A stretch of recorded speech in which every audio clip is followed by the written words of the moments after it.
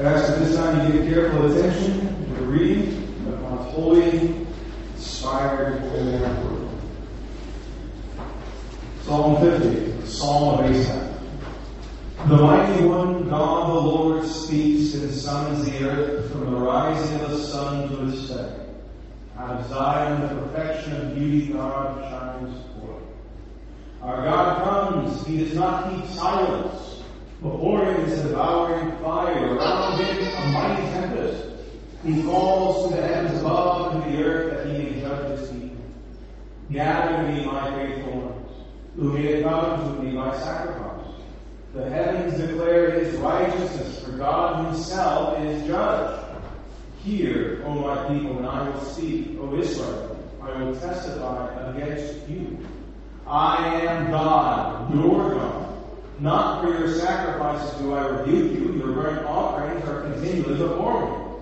I will not accept a bull from your house, or goats from your folds. For every beast of the forest is mine, the cattle on 1,000 hills. I know all the birds of the hills, and all that moves in the field is mine. If I were hungry, I would not tell you, for the world and its fullness are mine. Do I eat the flesh of bulls, or drink the blood of goats?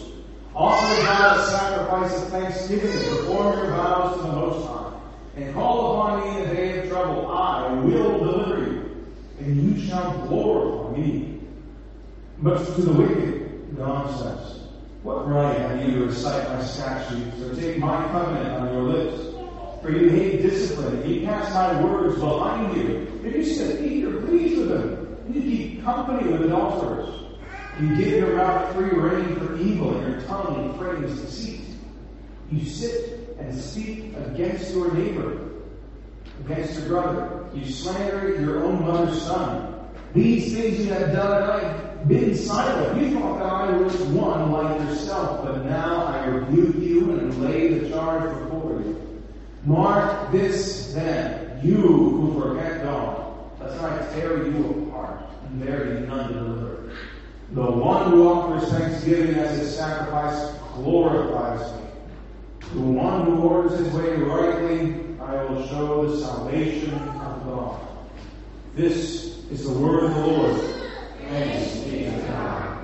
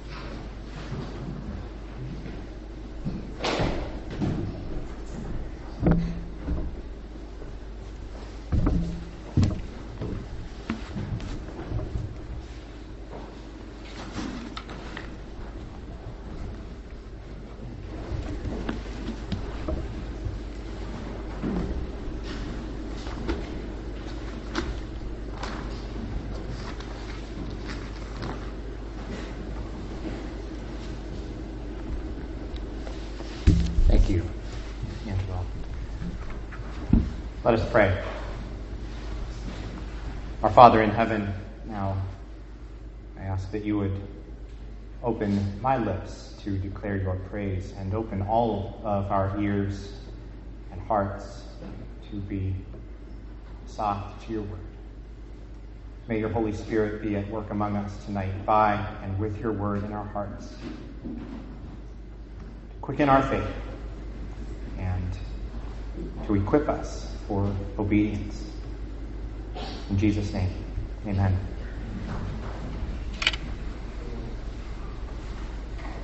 There's a wonderful scene near the beginning of the Pilgrim's Progress where the main character, Christian, is walking along a highway that is, it says, fenced in on either side with a wall, and the wall is called salvation. If this picture of that narrow way of salvation with a wall on either side. And this road has just led him past the cross, where you remember his burden rolls into the empty tomb that is by the way there. And as he goes on his way, he's rejoicing at losing his burden of sin off of his back. It says, as he goes on from there, he spied, when it says, 2 men come tumbling over the wall. And the name of one was Formalist, and the name of the other was, I bet some of you know it, Hypocrisy. Formalist and Hypocrisy, one of these great pairs of characters from the Pilgrim's Progress. And when Christians ask them about themselves, they say, we were born in the land of vainglory, and going for praise to Mount Zion. And it's interesting the way he puts that, because it doesn't say whose praise they're going for. Is it God's praise, or is it their own praise? Christian asks them why they climbed over the wall instead of coming in by the gate, and they tell him, we come from a place where we have a custom, we have this tradition. We always go over the wall because it's just too long to go around by the gate that you came in by. And besides, they say, what does it matter which way we get in? If we're in, we're in. They really say that. If we are in, we are in. And Christian answers, I walk by the rule of my master. You walk by the rude working of your fancies. You are counted thieves already by the Lord of the way. You come in by yourselves without his direction, and you shall go out by yourselves without his mercy. And sure enough, that's what happens. You can read it for yourself. The end of Mr. Formalist and Mr. Hypocrisy. Formalism and hypocrisy. Formalism, we could say, is a person giving all their attention to the outward practices of religion, religious behavior, without really giving attention to the inward reality of a living faith and love for God. That's formalism. And hypocrisy is closely related to that. It's saying one thing, but then doing another. It's hypocrisy.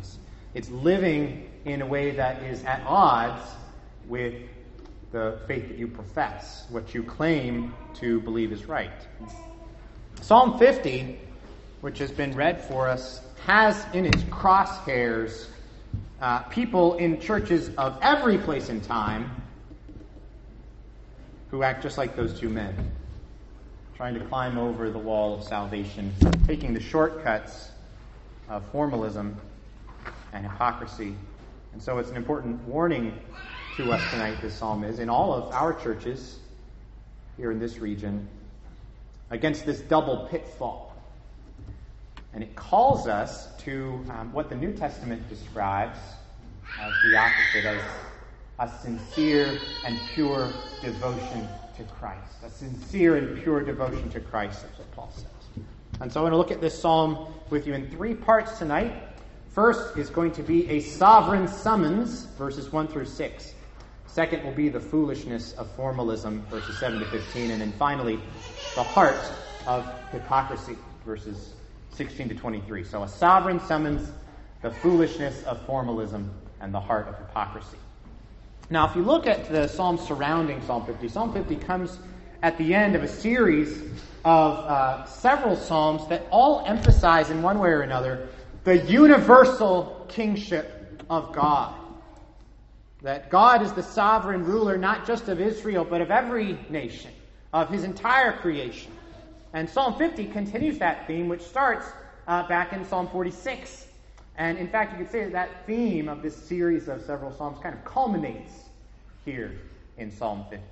The mighty one, God the Lord, speaks and summons the earth from the rising of the sun to its setting. And that's a poetic way of saying everywhere, east to west, everywhere, all over the earth. God's calling the entire creation to hear something very important that he is about to say.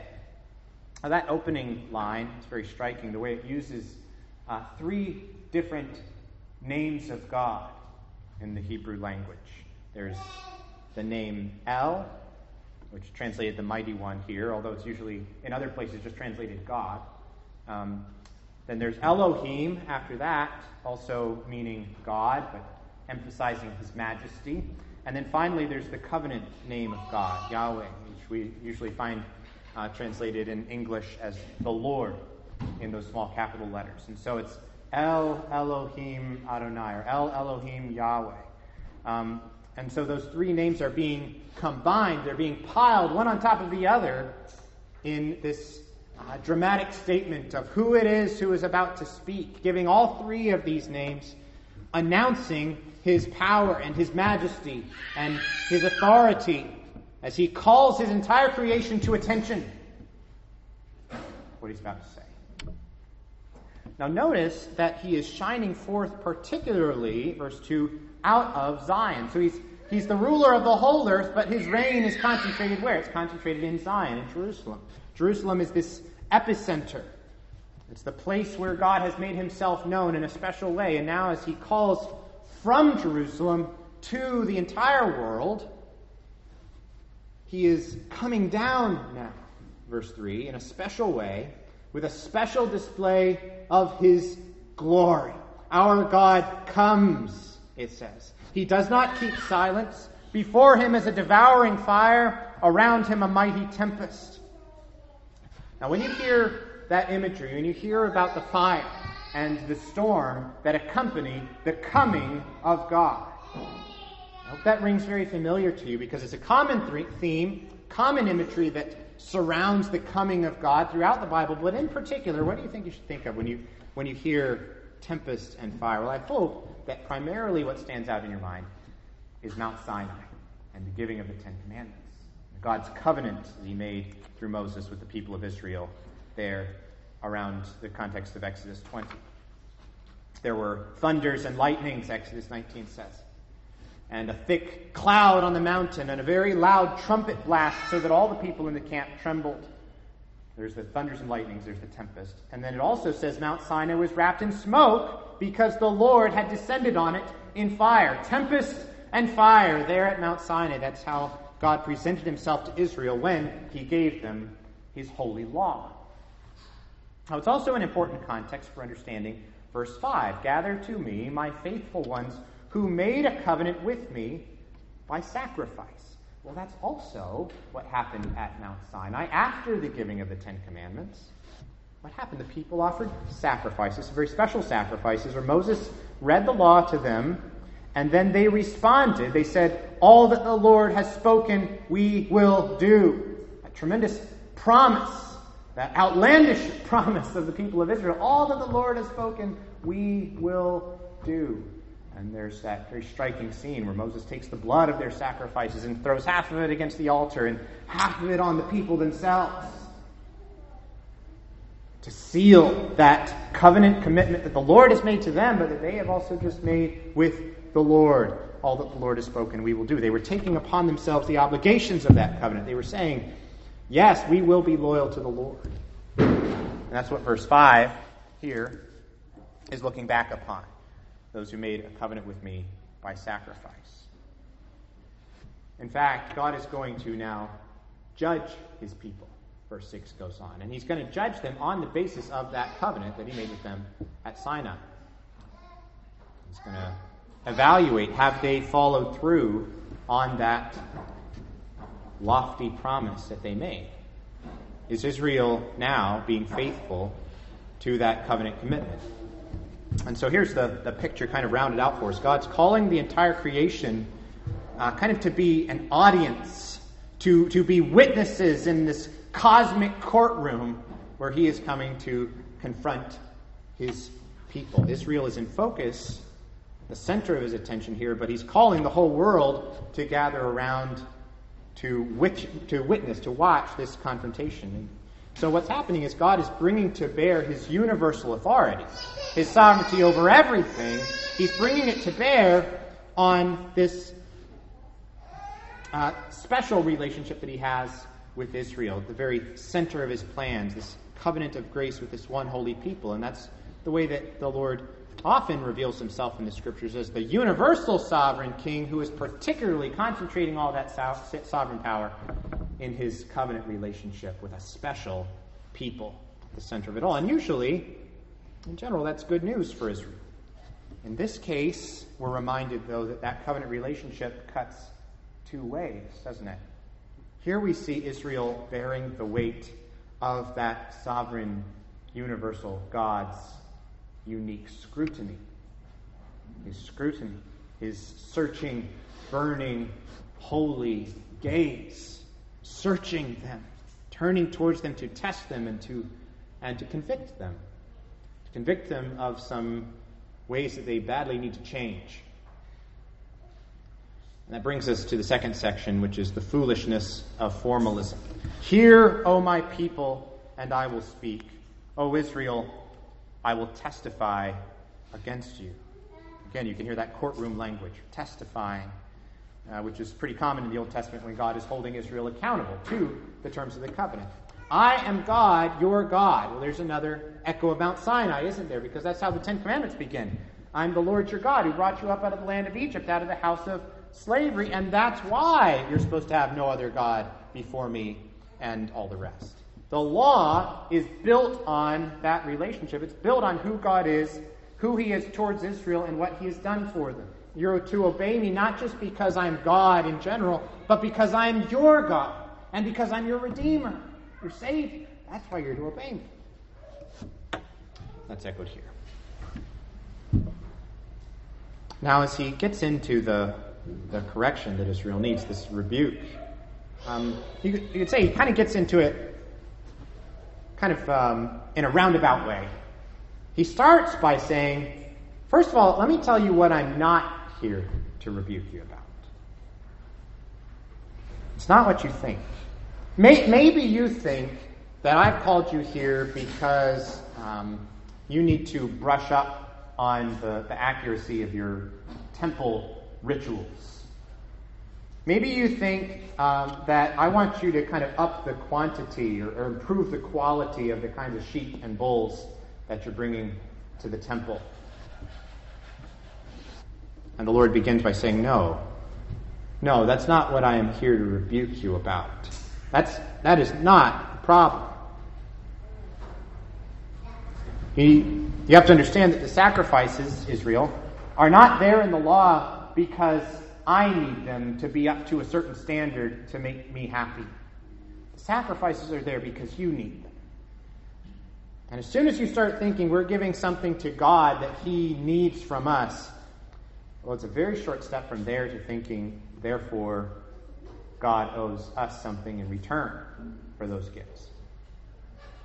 Of course, nothing could be more contrary to a real relationship with God as he's called us to in the covenant.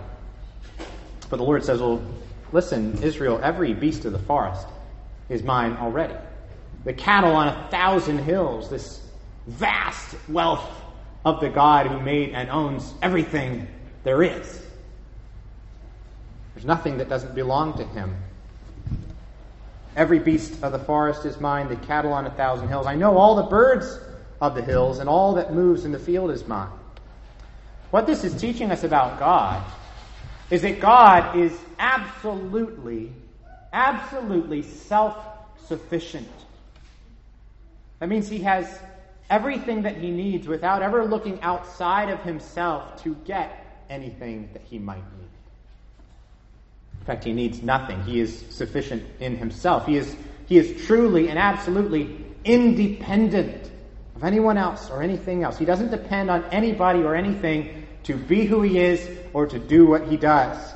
Theologians have a term for this. It's called the aseity of God. It's kind of an uncommon one you might not have heard before. A-S-E-I-T-Y, aseity. It means that God is this independence, this self-sufficiency of God. Our shared confession of faith puts it like this in chapter 2, and it says, God hath all life, glory, goodness, blessedness in and of himself. He's all-sufficient, not standing in need of any creatures with Yahweh. That is the God that we worship. A God who does not need us. That's a humbling thought. It should be. It's supposed to be. Because, see, some of God's people, in this case, had developed, it seems, a sort of distorted and overgrown understanding of why they were supposed to offer sacrifices to God at the temple. If you start to think that God somehow feels a need, that God has this kind of existential longing. He just needs something from me. He needs me. He needs something that I can give to him. Well, what are you going to then focus on in your relationship with God? You're going to focus on giving God what he wants, which is these gifts, apparently, these tangible things that I can look at and I can say, look, I did that for God. And so now he will be pleased with me. Now he will be happy with me. Beloved, that's formalism. That's formalism. Think about it. Do you go to worship on a Sunday because you think that God needs your presence there?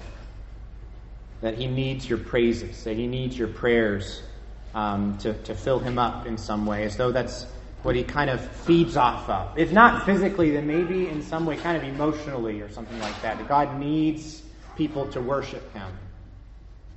It's not the kind of God that we worship. But when we think that way, we come to church and we do church things because we feel like that's what God wants, that that's what God needs from us to be happy, for him to be happy with us. And so when we do that, we inevitably start focusing on outward things, those things we think God wants and needs, which is things like just showing up and going through the order of worship and saying and singing and doing the right things one after the other at the right times. And then we go home and we feel content. We feel like we've done what we were supposed to do. We've fulfilled our duty to the Lord. But the Lord is warning us here in this middle section of the psalm. That's not what worship is about at all. That's not true worship. Worship is not about offering to the Lord a ritual that he needs in order to be happy with you. In verse 14, then, the Lord tells us what worship is about, what he is looking for from his people. Offer to God a sacrifice of thanksgiving. Can you show me thanksgiving? Can you hold it in your hand or give it from one person to another? Can you take a picture of thanksgiving? Not a Thanksgiving feast, that's something completely different. Thanksgiving itself, gratitude. The gratitude of your heart, that inward attitude towards him. That's what the Lord is looking for from his people, and that will find outward expression in various ways, right? I mean, if there were no outward aspects of our worship at all, if we just said, I'm just going to sit quietly and still and never go to church and just feel grateful in my heart, well, that would be a problem too, right? It would show we hadn't really understood gratitude. He does say, right after that, perform your vows to the Most High, which is an outward expression of our gratitude to God, of our loyalty to him, our heart commitment to him. It's following through on what we've promised to the Lord that we will do. But why do we do that? Why do we fulfill those vows? Well, that obedience is the overflow of that gratitude. It's the overflow of our loyalty to the Lord himself, who is our God. Verse 15 is almost a little surprising as it continues this thought of what real worship is. So absurd is the idea that we could ever give something to God that he needs from us. He actually flips it around. He turns us on our heads and he says true worship, real worship, actually involves asking for things from God. Asking God to give us what we need. That's true worship. Not the other way around, trying to give God stuff that he needs. True worship involves acknowledging and expressing in prayer our total, our utter dependence upon him. Sometimes people get a little bit confused about the different elements of a worship service, and they think that, well, worship is what we're doing when we sing. That's the worship time. And then maybe also, I guess in the opening prayer, there's like some aspects of praise to God. But then later, when the pastor does the pastoral prayer, let's say, he's asking God for things. And so that's not really worship anymore. That's something different, right? Oh, yes, it is. Psalm 50 tells us that it is calling to God in the day of trouble is part of the true worship that he's looking for from his people. And why is that? It's because calling on God for help and for provision and for deliverance shows that we really believe that he's the only one who's able to help us and that we're counting on him to do it, that we are trusting him because we also believe that he is good. Call upon me in the day of trouble. I will deliver you, and you shall glorify me. See, God's glory is going to shine out the most clearly, not when we give something to him, but when he gives everything to us. And when we receive that with faith and with gratitude. I recently shared with our congregation a wonderful quote from John Calvin where he says, "We must learn to expect and ask all things from God and thankfully ascribe to God whatever we receive." And that's actually quite profound. What a way to live your life. Expecting everything from God and ascribing everything to God. That's what true worship is like. That's the worship of people that Jesus would call in John 4 the true worshipers that the Father is seeking, who will worship him with their attention not bound to outward things, not bound to ritual and words and outward motions, but who will worship him in spirit and in truth, with their hearts belonging to him, and only to him, that exclusive loyalty of true worship. Okay, so that is God's response to formalism in the middle section. And then at the end of the psalm, he turns to address the problem of hypocrisy. Commentators thinking about this psalm and its structure tend to think that the poetry would have us envision kind of two groups of people here. I think we could say they might overlap in some ways, and there's aspects which we need to hear from this entire psalm, everything that it says, and be convicted by it. But the poetry is kind of presenting us with two groups of people, and and God is turning from the one group of the formalism to this other group, who he names the wicked. The wicked. "What right have you," he says, "to recite my statutes or take my covenant on your lips? For you hate discipline and you cast my words behind you." Okay, so these are people who claim to be covenant keepers. They take God's covenant on their lips. But their lives show that they don't really care about God's law at all. They maybe want the benefits of the covenant, or they want to be seen as people who are part of the covenant, but they don't care about the covenant itself and actually living in a way that's loyal to the God of the covenant. So when God's word then comes in to correct them and to call them to a different way that they ought to be living, they don't want to hear that at all. They won't listen. They just ignore it. They won't listen to correction. Notice how verses 18 to 20 then allude to several of the Ten Commandments themselves, all in a row here. There's the 8th and the 7th in verse 18, stealing and adultery. The 9th commandment is there in verses 19 and 20, false witness. So once again, like it was earlier in the Psalm, Sinai is still in the background here. That place of the covenant-making, foundational covenant-making between God and Israel through Moses. And the Lord's saying, not only have you not obeyed that covenant at Sinai, not only have you not kept those 10 commandments, you have shown that you don't even care about that covenant. You don't care about the commandments. You've embraced, in fact, the opposite of them. You've embraced the opposite of God's righteous standard in your thoughts and your choices and your relationships and the way that you talk. Everything about you screams the opposite of the covenant.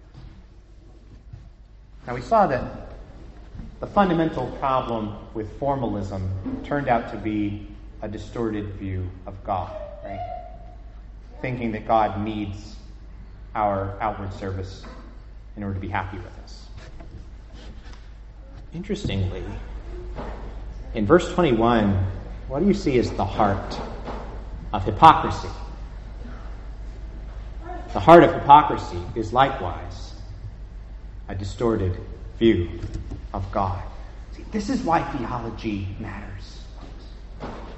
Theology can be one of these outward things that we try to offer to God, getting our doctrinal ducks in a row.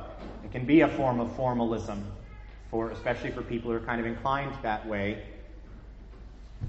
Theology, true knowledge of God, according to the Scriptures. This is why it matters, why it's intensely practical and not just theoretical, not just something to play with and argue about, Knowing God. That's what theology is about. That's what theology means. Knowing who he is, understanding his nature, understanding his character, understanding his attributes. Because you see, it's by knowing God that we learn how to live. It's because we see what he's really like and what he's really after from us because we know him. The problem with these hypocrites who say they're covenant people but they live the opposite way is that they don't know God. They don't know what he's really like. You thought, God says, that I was one like yourself. You've tried to make me in your own image. You've come up with a version of God who doesn't really mind if you kind of bend and break his law, who will just approve of you anyway. Because the God that you've created is a God who matches the kind of person you are and the kinds of inclinations and desires that you have. It's a substitute God. You thought that I was one like yourself. Of course, what does God say about himself elsewhere in the Old Testament? Think of Isaiah 55. My thoughts are not your thoughts. Neither are my ways your ways, declares the Lord. And so once again, the second group, too, needs to repent, like the first group. In the case of these hypocrites, the warning is more severe. Mark this, then, you who forget God, lest I tear you apart and there be none to deliver. But really, it's a fundamental solution.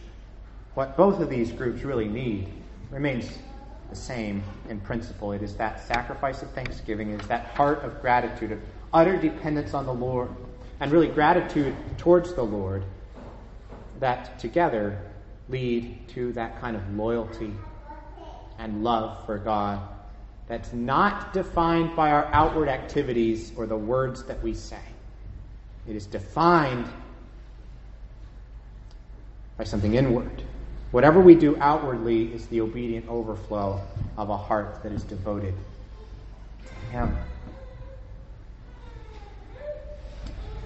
I think that all of us sinners gathered here in all of our churches, we all have a little bit of Mr. Formalist and Mr. Hypocrisy lurking in our hearts and coming to expression from time to time in our churches.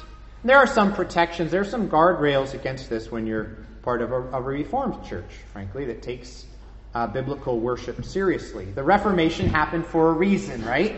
It happened to warn God's people against that kind of preoccupation with ritual and outward pomp and circumstance that had just taken over so much of the church's life during the Middle Ages. And our worship is more plain, it's more simple, it's focused on the Word of God. And that is not because it's our preference, just because we're kind of inclined that way. It's because it's biblical. And it's a guard against formalism. That's a good thing, and you should be thankful for the church that the Lord has placed you in. It is a guard against formalism, but let me tell you, folks, it is not a guarantee against formalism.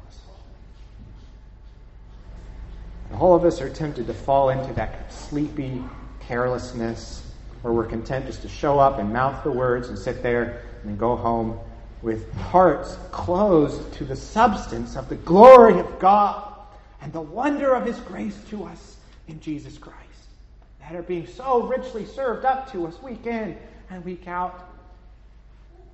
Our hearts can grow so callous. And it's not just formalism, it's hypocrisy too. Hypocrisy is one of the greatest, if not the greatest, danger for professing Christians. We are so indignant at the evils in the world outside the walls of the church, and yet how calloused, once again, our hearts can be against our own anger, against our own greed, our own lusts, our own fearfulness and worry. We indulge in and nurture and treasure. Don't want to give up. Don't even see his problems anymore. How often our lives fall so far short of the faith that we profess. The things we say we think are right. How often do we find ourselves coming up so far short of that lofty promise of Israel that all that the Lord has spoken we will do. The promise mocks us when we look at what our lives are really like. You see, beloved, that's exactly why we need the Lord Jesus. Because Jesus is the only one, isn't he, who perfectly worshipped his Father without formalism and without hypocrisy, in spirit and in truth throughout his life, always uncorrupted by these things. A perfect sincerity and a perfect integrity. That is the heart of the Lord Jesus, worship of his Father. You can't find those things in yourself. Can find them in Jesus. And what we see on the cross is that on the cross, Jesus became the sacrifice that all of these bulls and sheep that the Lord is really downplaying in this psalm. The Lord is downplaying them because they were not the main attraction. They were not the real thing. They were pointing beyond themselves. They were just pictures of that one great sacrifice that we really need. Not a sacrifice that we have ever offered to God. It's the sacrifice that God offered from his free grace. A sacrifice we never could have given, but God gave it for us. A life of his only beloved Son. It is humbling and amazing to think that God doesn't need us. He doesn't need our company. He doesn't need our fellowship. He doesn't need our approval, certainly. He doesn't need our giving. He doesn't need our service. He owns everything there is because he made everything there is, and so he could never stand in need of anything we could offer him. The blessing flows all the other way from him down to us. He needs nothing. We needed everything. So that's exactly what he gave. He gave himself. He took our nature. He entered our world. He bore our sorrows. He took our curse on himself so that we could have life. And so verse 23 concludes, the one who offers thanksgiving as a sacrifice glorifies me. To one who orders his way rightly, I will show what? I will show the salvation of God. And that, brothers and sisters, is exactly what God has shown us in the Lord Jesus.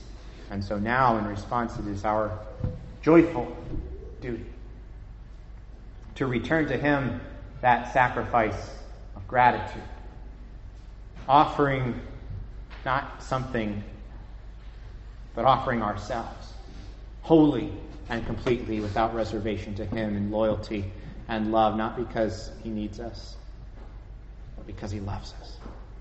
And because we're his already, we belong to him because of all that he has so freely given to us through Jesus. Let's pray. Father in heaven, thank you for this psalm. We thank you that you do not need us. We like to feel needed, and yet, Lord, we're so thankful that we serve a God who does not depend on us for anything, and rather, Lord, we freely acknowledge that we depend on you for everything. We thank you that you have given us all there was to give by giving us your Son. We pray all of this in his name. Amen.